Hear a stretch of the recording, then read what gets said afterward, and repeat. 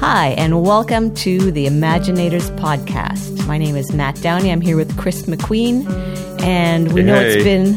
Oh, yeah, let me pause for Chris to say hi. Say hi, Chris. Hello. Hi, Matt. Hi, Chris. It's been too long, but we're back, and we want to talk a bit about, because it 'tis the season, about incarnation. And we're in the season of Advent right now. So to start things off, Chris is going to read a poem, and we have no live special guest with us this time, but we have some people as guests in their writings.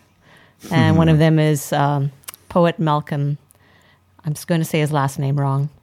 Geit. Malcolm Geit. Okay. Yeah. I actually got a chance to see him with Steve Bell in Kitchener just about a week ago. And I'm going to read one of his poems. I wish I could do justice. Listening to a true poet read poetry is, I would almost say it's a life-changing experience. It was something that was absolutely remarkable. But his language is quite remarkable, and so hopefully I can do it some justice. So this is a poem from a collection that Malcolm has put out called The Sounding of the Seasons, wherein he just brings sonnets. He's written sonnets to reflect on the Christian year. And this is from one of the antiphons, which are just the names of gods, where we get O come, Emmanuel. All the verses are from the O antiphons. And so this is O Rex Gentium, which is the O King part of the O antiphons. And the poem goes like this. O King of our desire, whom we despise, King of the nations, never on the throne, unfound foundation, cast off cornerstone, rejected joiner, making many one. You have no form or beauty for our eyes, a king who comes to give away his crown, a king within our rags of flesh and bone. We pierce the flesh that pierced our disguise, for we ourselves are found in you alone. Come to us now and find in us your throne, O King within the child, within the clay, O hidden King who shapes us in the play of all creation. Shape us for the day your coming kingdom comes into its own. So what I adore about the language of this, and why it kind of popped for me with regards to the subject matter as we approach the Christmas season, is how it reflects on sort of this place that we're caught in right now in the season of Advent. To be honest, Christmas speaks of the incarnation of the stuff of God into flesh, and that's what we arc towards and celebrate. And I love the language of that in this, where it speaks of the potter and the clay, and just being rags of flesh and bone. I mean, this is beautiful language. But the other thing that I find really interesting is it's also a poem it's with language that's caught in the tension, because there is this sense of God working out and Christ working out his reality in our own lives, as well as being part of that incarnation in the absence of a bodily Christ here in the room with me right now. And so I love that it kind of straddles those two spaces. And that's the theme, I think, that we're wanting to jump in and explore, in particular within this realm of being creative people, and just this theme for me fires my imagination into life in probably the deepest and most profound ways for me of all of the attributes of God. Christ in flesh, God in flesh, is for me the most compelling. So I'm excited to talk about this today. Yeah. Maybe you can tell a bit of your history with Advent later on, but I'm going to start with, I have an Advent practice, which is second annual, Advent practice, which I adopted last year, and it's called an Advent jar. And basically, what I do is take 24 scriptures about Jesus and 24 chocolates, and I toss them in a jar in no particular order. And what we do is an exchange at our church. So I will bring my jar, and other people who have made this jar will bring it. So I'll take home a jar that I've not made, so I don't know what's in it, what kind of chocolate and what kind of verses. I pick out a verse every day, and I read it, and I meditate on it, and actually post it online on Instagram for people, and people actually follow my Advent practice. So that's kind of cool. But today, as we're talking about incarnation, this was the verse that I picked out of my Advent jar. Sitting down, Jesus called the 12 and said, "Anyone who wants to be first must be the very last and the servant of all." And that's really what I've been thinking about in this whole idea of incarnation. Like you said, God in flesh. Those two don't seem to go together because in some of our theology, we just hear all this transcendent language of God being all-powerful and all-knowing and all-present and just above all everything else, and King of Kings and Lord of Lords and higher than everything else. And then in the incarnation, we have all this language of coming down, being lowly, being humble, being meek. Instead of this overflowing abundance that we have in the story of creation, in the incarnation, we have a story of it almost seems not enough. He's born into a poor family, to an oppressed people, a child in a kind of an awkward marriage situation. And all of it just seems not enough. So if I use theological terms, it's this idea of pleurosis, which is overabundance, overflowing, which you see in the creation story, and this idea of kenosis, the emptying out of. And those things happening at the same time. This idea of extreme fullness, overabundance, and of emptying. And there's always a nothingness to it. So it's everything and nothing existing in one person. I don't know. To me, I can't explain it. It is a mystery, but in some ways it makes the most sense of everything. Like you say, it makes everything else make sense. Yeah, two things. First of all, that is a fantastic Advent practice. That's brilliant.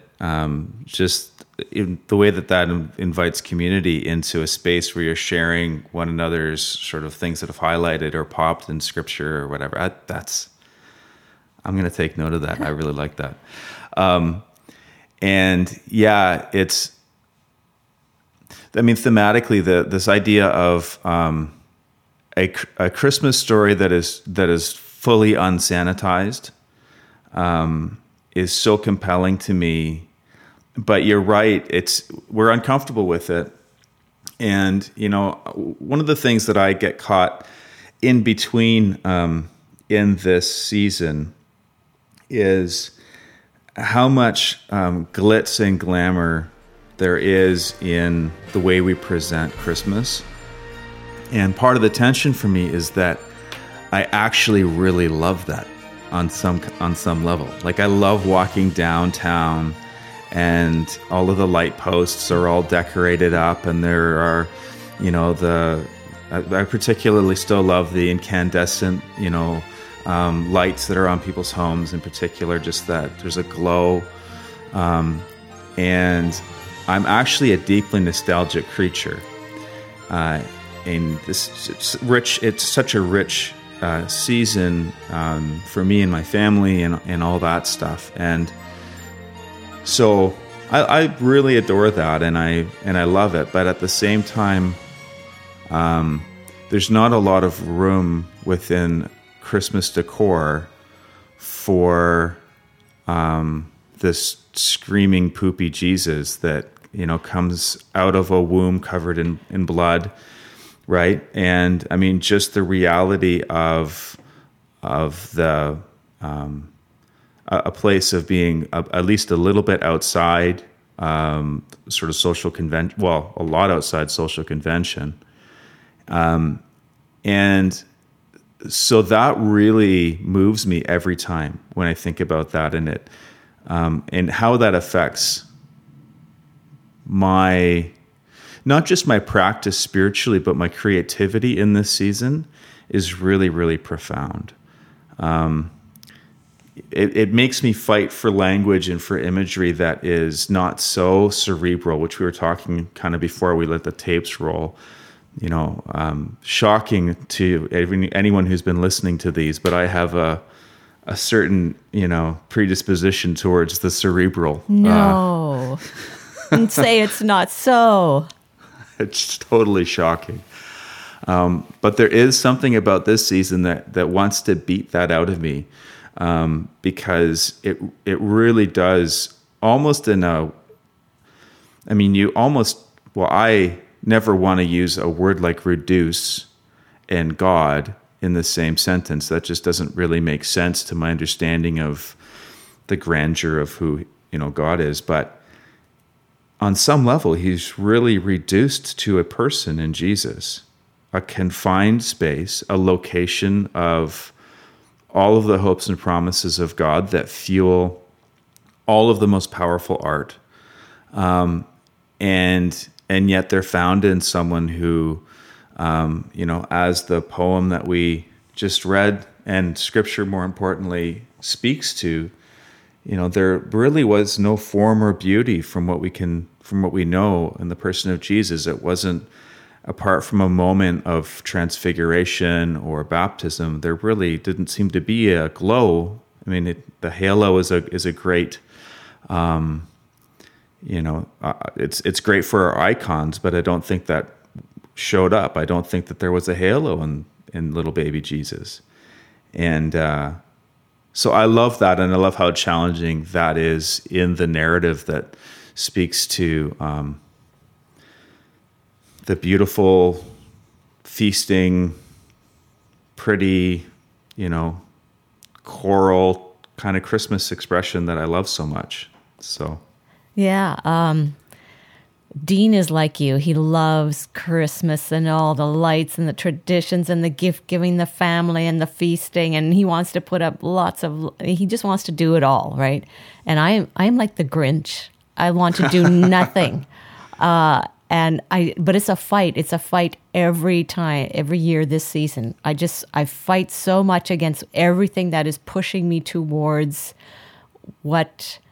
in just all the add-ons that have come with this season, where it's very nostalgic. It's very much about abundance, yes, and family and all that. But everything has a soft focus on it.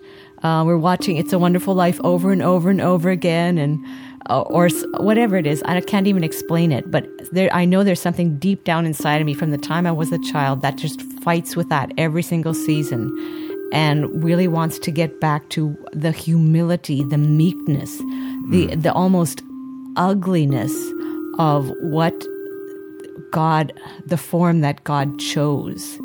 And it was just being shocking and offensive to so many people. And I even think of this, my little Advent verse from today. Jesus is talking to the disciples, and he's talking to people that have been crying out for a liberator for centuries. They were oppressed. They were the poor. They were the fishermen. They were the rough people. They were like the people in society that you don't want to kind of hang out with. Like, they're not the nice, pretty people. And what does Jesus say to them? He doesn't say, I'm here. Things are going to change, guys. Come on. You've been at the bottom of the rung for a long time. I'm here. The Messiah's here. Things are going to change. No, what does he say to them? Anyone who wants to be first, well, that's all of them. Because they're right at the bottom. He says, you have to be the last. We're already the last. How much more last can we get? Yeah. This is the message of hope that the Messiah is bringing. You're already at the bottom of the rung. And instead of bringing you up, well, yeah, I'm going to join you at the bottom. And it's just offensive in so many ways. But then later on, he does say, actually in Mary's song of praise, while she's pregnant with Jesus, before anything has really happened, she's saying, the rich will go away hungry and the poor will be fed. They'll have the feast. So there's this reversal is coming. And that was actually a really political statement. And that song throughout history has actually been banned by governments and regimes that are trying to keep their people in line. Wow, I did not know that. I did not know that till this past few weeks either, that throughout, especially mostly in the past century, that certain governments. India, when in colonialism, banned those words of Mary. Wow, because it wild. Speaks so much of the people in power being toppled and the people at the bottom rising up. You know what's interesting too about Mary's Magnificat is, and I had never thought about this until a friend of mine pointed it out to me some time ago. But we've kind of presented Mary as, particularly within the Protestant church, but I think even across the board, not quite as a hapless child, but there has been, innocent and pure, and there's all sorts of wonderful things that are said about Mary. But having fierce intelligence is not one of the things that has typically been ascribed to her and the role that she carries. And yet when you look at that language, it will stand shoulder to shoulder with the most powerful, beautiful passages to be found anywhere in the scriptures. I mean, it is shoulder to shoulder with David's writing in the Psalms. And, it's just a little bit divergent. I mean, I'm totally with you in what you're talking about with just the nature of Christ and this offensive sort of undertone to this whole story that can be washed away by the glitz. But there's something as well that may pull us just a little bit back into the soft focus. Go not ahead. Too much though. Go ahead. Is it not phenomenal that of all the kinds of people that God could have chosen to bear himself into this world in such a manner, that he apparently chose a poet, a fiercely intelligent, world-aware, prophet-aware poet who could articulate in such powerful ways. I love that that idea, and it speaks as well to me of just the authenticity of her language too, right? Because I don't know what I don't know, and I don't know a lot. But when I imagine what the people who were waiting for Messiah must have been waiting for, and there are little clues here and there in Scripture and in other historical resources that suggest that people were looking for some kind of a conquering Savior and a powerful Savior, and somebody who would topple Rome and reestablish the right reign of Israel and David's throne and all that stuff.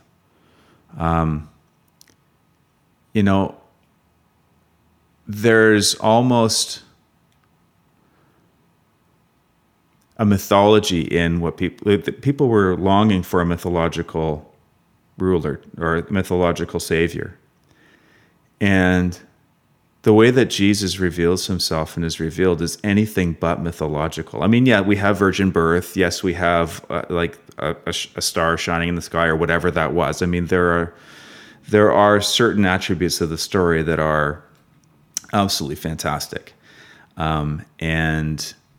But the actual person of Jesus is so rooted in just this common experience of birth and in just a simple family that Mary seems to capture in some of her language, because she's it's very honest. It's a very honest poem that speaks to hope, but like you said, it doesn't gloss over any of the other stuff either. I love it. I think it's a great archetype for artists and for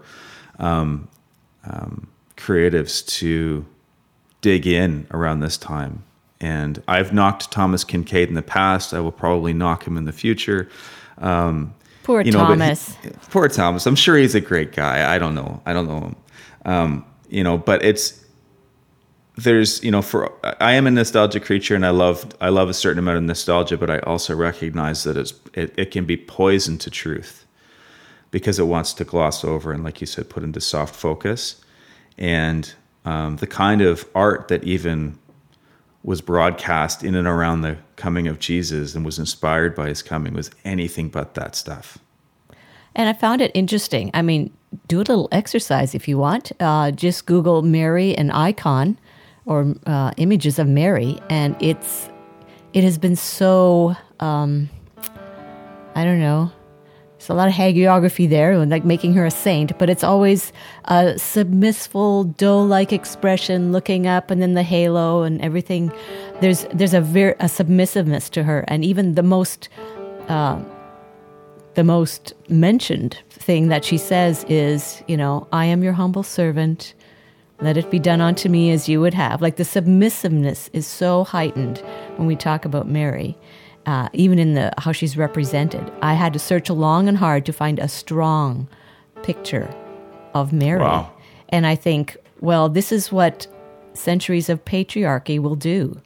The woman is portrayed as the best attribute that she has is submission, right? And being compliant and receiving. And I think, read a little further, people. Then you get get something else from Mary. This, like you say, this poetic, prophetic utterance of how she is the key person in bringing the Messiah into the world that will change everything. And she actually having an inkling of that before anyone else does. And I think, so I'm always trying to be very, very careful how we portray our biblical characters. Because we've colored them so much. And without even knowing it, I think, and sometimes knowingly, we use it to serve our own purposes in the church, to get people to do what we want them to do, or to make people more attracted to the church, or paint a prettier, more successful picture of God or something. I don't know. So speaking of Mary as a poet, which is really cool. I hadn't really thought of it that way before. But I was thinking about this idea of abundance and scarcity. And really the birth of Jesus seems to take place in the midst of scarcity. And in other places we see pictures of God, especially in creation, as being there's being an abundance. But then when you think of artists and creatives, and what's the common terms? The starving artist, right? And I think of Van Gogh. I just saw the film, Loving Vincent. Yeah. Oh, my goodness. Everybody just go see it. I want to. It was amazing. I just sat there. I went with a friend. I didn't go with Dean because I went in the middle of the day. But I went with a friend, and I just sat there. And after the first 5 minutes, my eyes were going, I can't take it all in. Like you're just recognizing painting after painting after painting. It's just so beautiful. Anyway. But this idea of Van Gogh as well, struggling, being poor, just struggling with relational and mental health issues and finding his place in everything.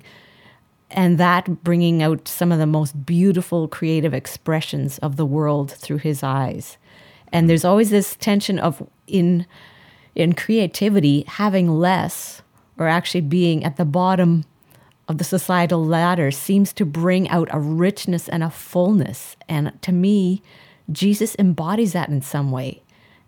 Being a human being, first of all, so giving up all of this notions of power and knowing everything, and being everywhere present, and so now caught in time. It's like a Star Trek episode, I'm caught in time. Dean's been watching Star Trek at home, so that's why it's in my mind. I'm impressed. That was a great reference.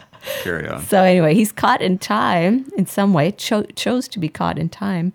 But through that, it's like the most creative expression comes forth. Because even in the miracles, I see that. There's this scarcity, and Jesus is going, hey, in this scarcity, there's actually an abundance. If we can just reach down and find it somewhere.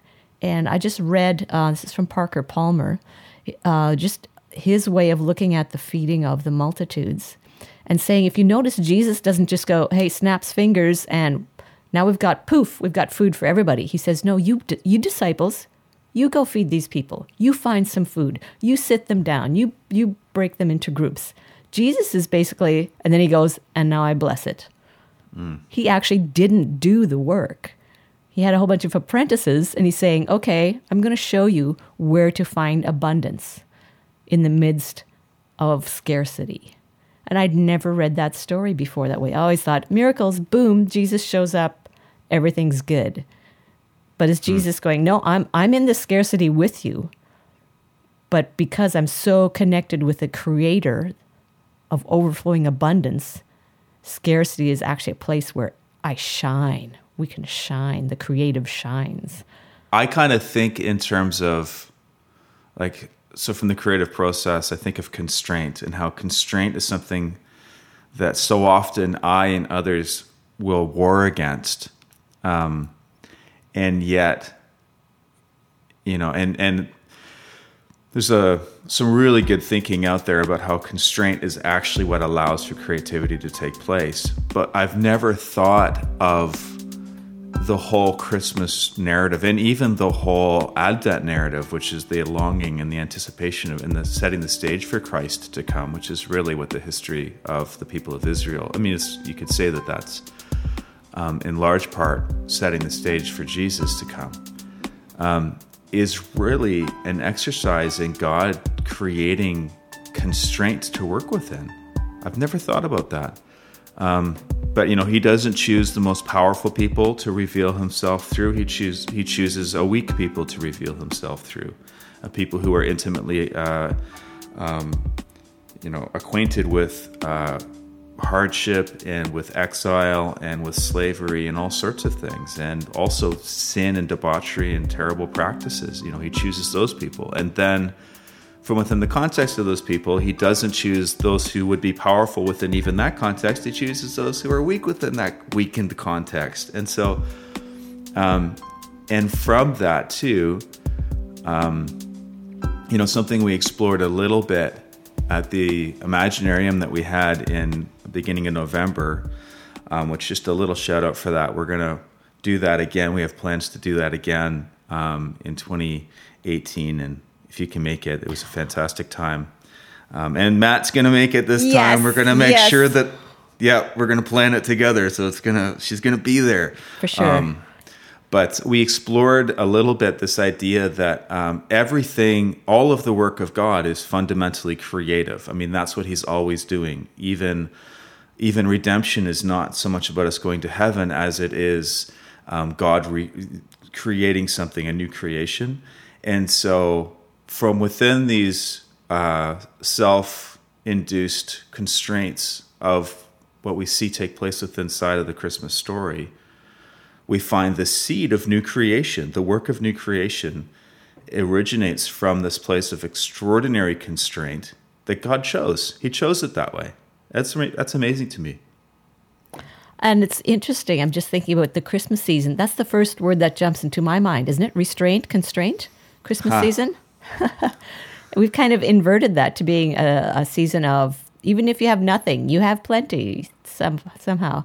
I'm reminded of, I think it's O. Henry's story, The Gift, where you have the couple that's very, very poor, and she has the long, beautiful hair, and he has the pocket watch, and they have nothing to give each other, but they really, really want to give something to each other. So she sells her hair to buy him this chain for his one prized possession, his pocket watch, and he sells his pocket watch to buy her combs for her beautiful long hair. So in fact, and it's always seen in this story that they gave each other the perfect gift, right? Because they gave something that was valuable to them for the other person.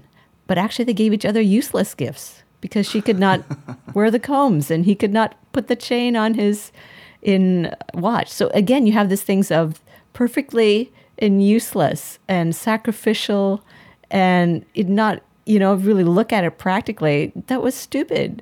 But somehow it grabs us. That story grabs us, as in that is the perfect gift, because it was done out of love. It was done sacrificially. And in the end, something was changed about each of them, that it's like they were marked in a way.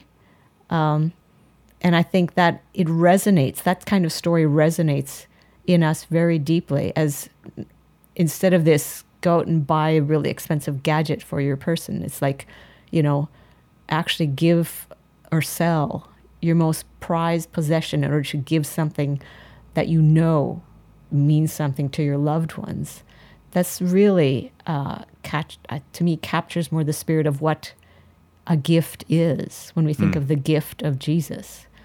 It costs a great deal, and it marks you in some way. And I was actually thinking about the implications of incarnation in the Trinity, meaning, at one point, God and Jesus and the Holy Spirit, they're just sitting in heaven having a drink and saying, hey, it would be really cool if you went to earth and became a human being. I like that idea. That's good. Let's do it.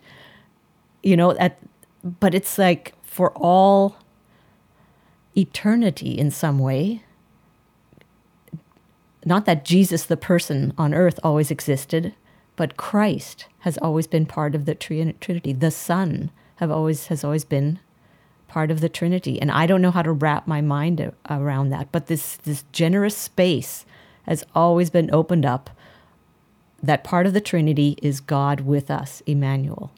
Not that we are human beings part of the Trinity, but there's always this space that has always been within the Godhead for humanity to come alongside, to come into that communion. It's interesting that you say that. That actually, just this season, in fact, I think last week was something that struck me. It's basically what you just said, but I'd never thought about it before, was that Jesus coming and the way that he came was also, it wasn't just the revelation of the way and the light coming into the darkness. It was those things. It was also God revealing himself as Trinity. We don't have Trinity without that understanding of Jesus, even though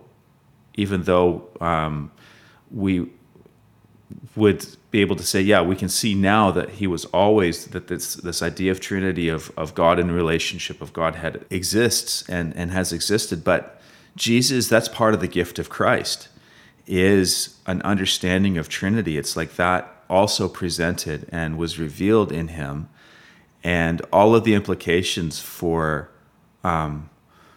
love and for self-giving, mutual indwelling, covenantal kind of relationship that was only ever hinted at perhaps in the marriage kind of picture, suddenly is embodied in God as revealed in the embodiment of Jesus. I mean, it's this sort of, it was kind of a mind-blowing moment for me to realize that was part of the gift of Christ specifically, was God as Trinity, even though it took a few hundred years for us to kind of really be able to articulate that and define that. But it's just profound. It just continues to, there's so many layers to how God has chosen to reveal himself in this. And I think that that's part of for me, the tragedy might be a little bit strong a term, but actually I don't think it is, because it is a tragic thing if we reduce and miss the nature of God for the celebration of his coming. And, even when I think about the sorts of narratives that impact me that have come out of this season, I mean, as great as Elf is as a movie, right? But it's actually the movies about transformation. And, I think of A Christmas Carol, like Dickens seems to have gotten it so right in a lot of ways for me in A Christmas Carol. And It's a Wonderful Life. And there's these different stories that I know we've kind of recycle them over and over again, and they really are in the halls of nostalgia at this point in a lot of ways. And yet there's something about this transformative experience with the person of Christ that in the deepest stories, actually, even within our cultural kind of offerings that we have on television or in other media, there's something that is so sustaining when these stories that are about broken people who are caught up in pain and their own kind of suffering or narcissism or whatever, and they are transformed by Christ, is where, I mean, that's always been the thing that struck for me in the middle of it. And the other thing too, just kind of that I don't want to miss, it was a thought that popped into my head a while back when we were talking about Mary. The other thing about her is that you can't think of Mary with any kind of accuracy or respect and not recognize that she bore all of the pain of bringing Christ into the world and losing him from the world, right? She really embodies and carries pain and grief on two sides of the story. And, you know, the underbelly of this season is that we have such an addiction to the way that we think that peace and joy and love and all those good things express themselves. And this is the season where we get to test that out and say, what would the world be like if we, you know, we lived like this all the time? But when we do that, we're pushing people to the outside who don't have access to our vision of those things, of peace or joy or whatever. And then we have this awful underbelly where we have people who lose the thread of life and decide to end it all. I mean, Christmas is terrible. The statistics around Christmas and poverty, as great as it is to feed people during this time, the statistics in terms of people who choose to stop living, it's really, really tragic. And I think that if we allowed the person of Mary and her grief and pain that surrounded the whole story to be part of our narrative, perhaps there'd be more of a home for people to find themselves in this season and not always be so out in the cold if they don't have a loving family who's going to give them gifts and feed them well, you know? Yeah, I think the trouble with the Christmas package as we know it is that there's such a pressure. And I think that's part of the thing that I kind of push back against every season is the pressure to have a perfect Christmas and to do it with people in the family, in the community, to do everything, basically. Everything that you want to be as a human being and everything you want in life is packed into this season, it seems like.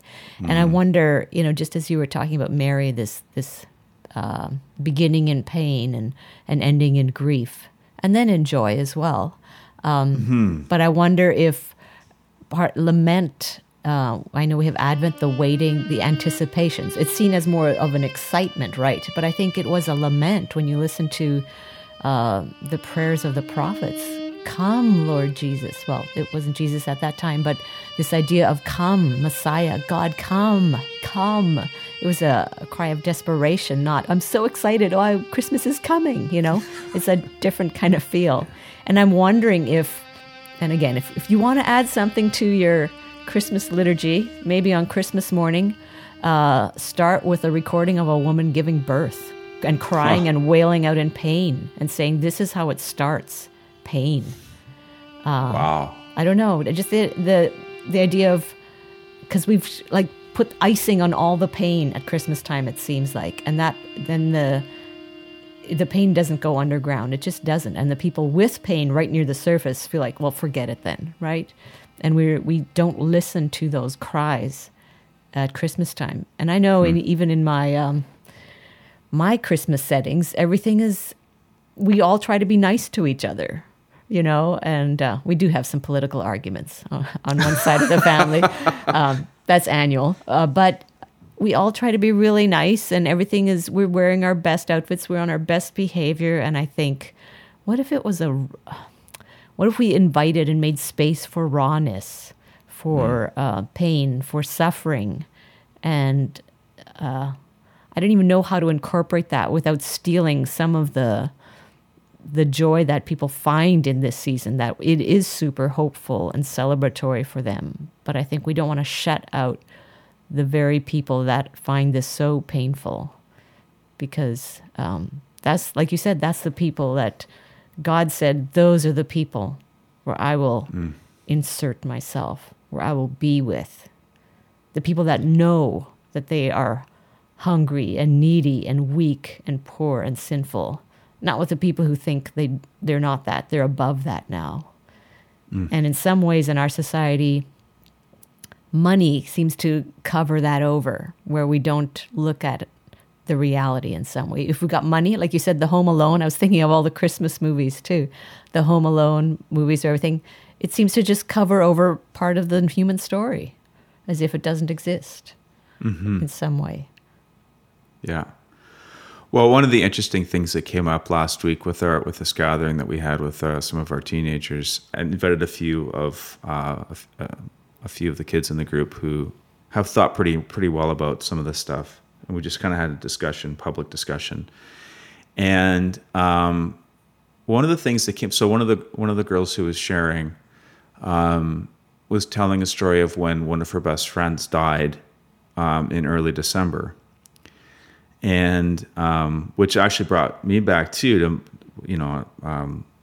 my moments of greatest loss, which also took place in the beginning of December.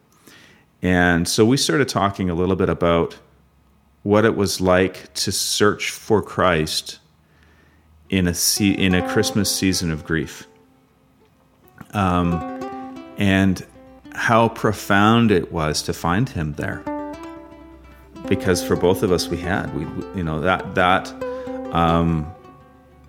was for me in my part of the story, which I can obviously speak with more authority about. That was a year where there was great loss in my family, but we encountered family in a really profound way, and we had Christmas and we celebrated Christ in a really profound way. That was it was suddenly cut off because none of the glitz mattered. That in particular that year, that time, that season it just has a way of stripping you down. And so I was grateful for the depth of the story of Christ that I had been exposed to that time, because if I only knew the glitz of the season, I would have been lost. And would not have been able to find him in that. So I'm grateful for my upbringing, even though both of my parents are now pastors and whatever. We were not a believing household during my early childhood, up until I was 12 or 13, actually. But the one thing that we did, the only thing that we did with any regularity that was the least bit faith-based, was we observed Advent, and that was part of the German tradition. So this is where I see that traditions have sometimes a great weight behind them, that we may not even fully acknowledge in the form of the thing. But that was our German tradition. So we would have the wreath and we'd light the candle in every week, every Sunday, one more candle would be lit. And so you'd start with a room that was very, very dim. And by the time, you came to the fourth Advent or Christmas Eve, you would have a room that was beautiful. It was still dim, but it was glowing. And my mom would always say, and this is as far as it went in terms of Sunday. This was my Sunday school. My mom saying, the light, the growing light, it reflects the coming of the light into the world, into darkness, and that was Jesus. So that was my entire Sunday school experience. But it was enough. It was enough of a foundation. Just that piece alone, knowing that God came in darkness, and connecting light and connecting warmth, was actually enough to sustain me and my family through extraordinary grief in the season, right in the Christmas season, the time when nothing bad is supposed to happen. And so I would just really kind of put out a plea to really fight for Christ in them. And I'm not talking about Jesus is the reason for the season bumper sticker stuff, because you know what?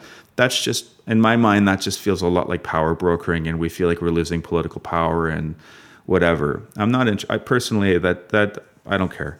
We don't need to make Christmas great again. No, we really don't. We really don't. But we do need to make Christ real in, that's not the right way of saying it. Christ as he incarnated, Christ as he came is the Christ who came. And the power of that and the power of this time to remind us of that is worth digging into. I know it was a lifeline for me. So I implore you, artists, tell the dark story, tell the dark side of this season, because that's where Jesus showed up. And one final note, from me anyway. For the last 7 years, I always start the Advent season in our congregation. The song, there's two songs that always make the cut. One is O Come, Emmanuel, because it's the perfect Advent song, and it's probably one of the best songs ever written, in my opinion. But the other one that always makes the cut, and is always the first song. I always start the Advent season with that old Delirious song, Obsession. Oh, okay. And look it up, look at the lyrics, but it is a lament, it is a heart cry, it is a place of darkness and brokenness and contention.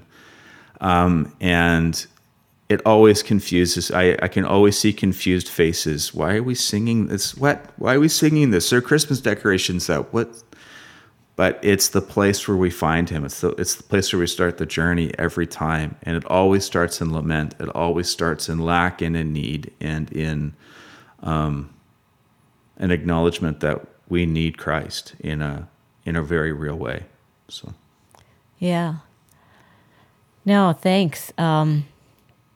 Lots to think about there, and I feel that's part of my job as both a creative and a pastor, teacher, is to make sure that we don't change the story to suit what's happening in the culture, what we're so used to hearing and seeing, that the narrative that's just embedded in our culture, that we really go back to know what really is the narrative. And that's my job to do, to present that to people and to know it myself and live it myself. And that's no easy feat. I honestly say I fight with it every single year just to get back to, as you say, who is Christ?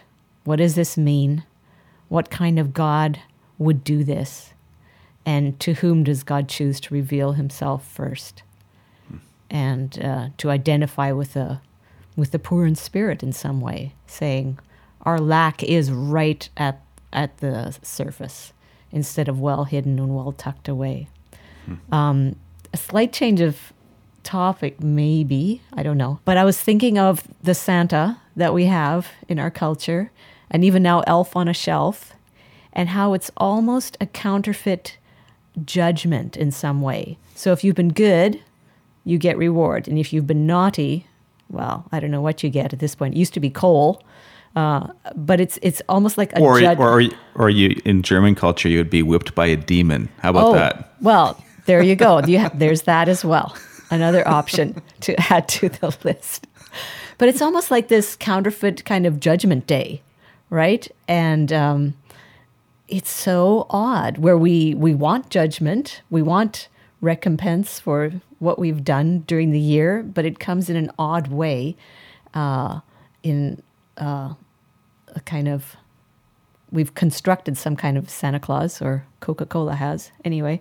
But in just reading, going back to the original story of St. Nicholas, where he was actually not, he was a generous person. He inherited some wealth, but the legend most closely associated with him being that there was this family that I don't know if the wife was on the scene. It was a father, had 3 daughters, and he was destitute. And again, being the 3rd, 4th century, women couldn't make their own means, their own livelihood, so they had to have a husband. And he couldn't find any husbands for them because they were so poor. They were not an attractive bride to be procured.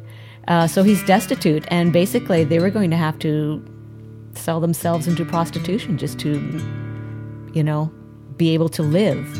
And St. Nicholas hears about this, and he tosses 3 bags of gold because he's wealthy. He has this inheritance, and he doesn't need it. He tosses 3 bags of gold into this house, as some would say it, down the chimney, or whoever. I think he tries to do it anonymously is the point, and to say, I want to liberate you from possible captivity. And this whole idea comes across in going back to Mary's song, that of Jesus or the Messiah, the coming Messiah, being our liberator. And that we don't really talk about at Christmas time, Jesus being our liberator a whole lot. I think because we don't feel imprisoned or captive. And I always have to remind myself, the Christmas story happened because people were in captivity. They were bound up. They were oppressed. And they were crying out for a liberator. And I thought, I don't know, I just think, are we crying out for liberation in our culture or not? Is that a cry that we don't even recognize is present in us and maybe we have to find it somewhere, because Christ is our liberator. What are the places where we are bound? So instead of being a time of judgment, if you've been good, if you've been naughty, if you've been nice, if you've been bad, the elf on the shelf is watching you. This idea of God coming to be with us to liberate us first, not to judge us first, but to liberate us. And that's where the lament comes in, the cry for we cannot liberate ourselves. We cannot save ourselves. Yeah, no, that's really good. I think what we can tend to do, I think, is we compartmentalize out of the Christian calendar these sort of events, and then we kind of want to celebrate them kind of just on their own terms. So here we're celebrating the birth of Jesus. Isn't that great that Jesus came? And then, we have these different moments, or where we kind of demarcate, Revelation, the baptism, then we've got Lent and his time in the wilderness, and then we've got Easter and Pentecost, this whole thing, right? But one of the things that I think is really powerful is when we allow these stories to bleed, because they all into one another, just like they did in the actual life of Jesus, and where they all add a flavor into our understanding of the nature of the gospel. Because I think sometimes we can forget that. So the truth of the gospel, however we would articulate that, what salvation looks like in our eschatology, what we're saved up for, and all that kind of stuff, and we can kind of have a creed that states certain things that are true, but the flavor of that can change so dramatically if we forget. We can have really, really important bits of the flavor that are missing if we don't allow these different celebrations to be part of the ongoing taste of the gospel. One of the things that I like to do is I bake a special kind of German egg bread at Christmas time. Christmas and Easter, typically, it's part of our tradition as well. And if I don't add in the lemon, it doesn't taste the same. It's bread just the same. It probably has a similar amount of nourishment or whatever, but the flavor of it is so important. And I think that that's part of this thing that we're talking about here.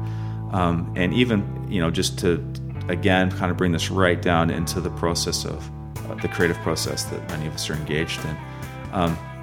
The flavor it matters to God. There's a reason why he didn't just create nutrition fruit that's nutritious but without flavor, right?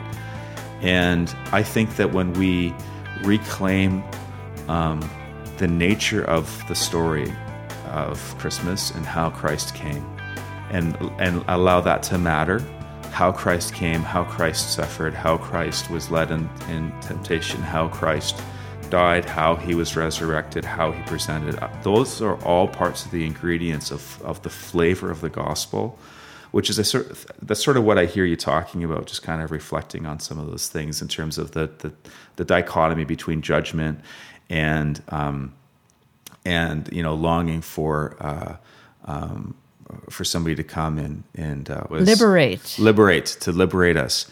Liberation is a crucial part of the flavor of the gospel, and if we miss it, and it just gets about being able to go to a really long eternal vacation when we die, we've lost the flavor, even if we have the substance somehow in our understanding of truth. I don't know if that makes sense or not, but no, it really ties into also the Eucharistic meal, right? Where this is actually the body and blood of Jesus, the very incarnated God that is seen as a feast, and the Jewish feasts were notorious for having bitter herbs and sweet things together, and I mean it's just a very broad kind of meal where you say all the different flavors are incorporated, and this is what chefs strive for, to incorporate different textures and flavors and everything, so it makes your mouth come alive. And I think there's an aliveness to having the sorrow, the lament, the longing, and the celebration, and the joy, and the awareness of God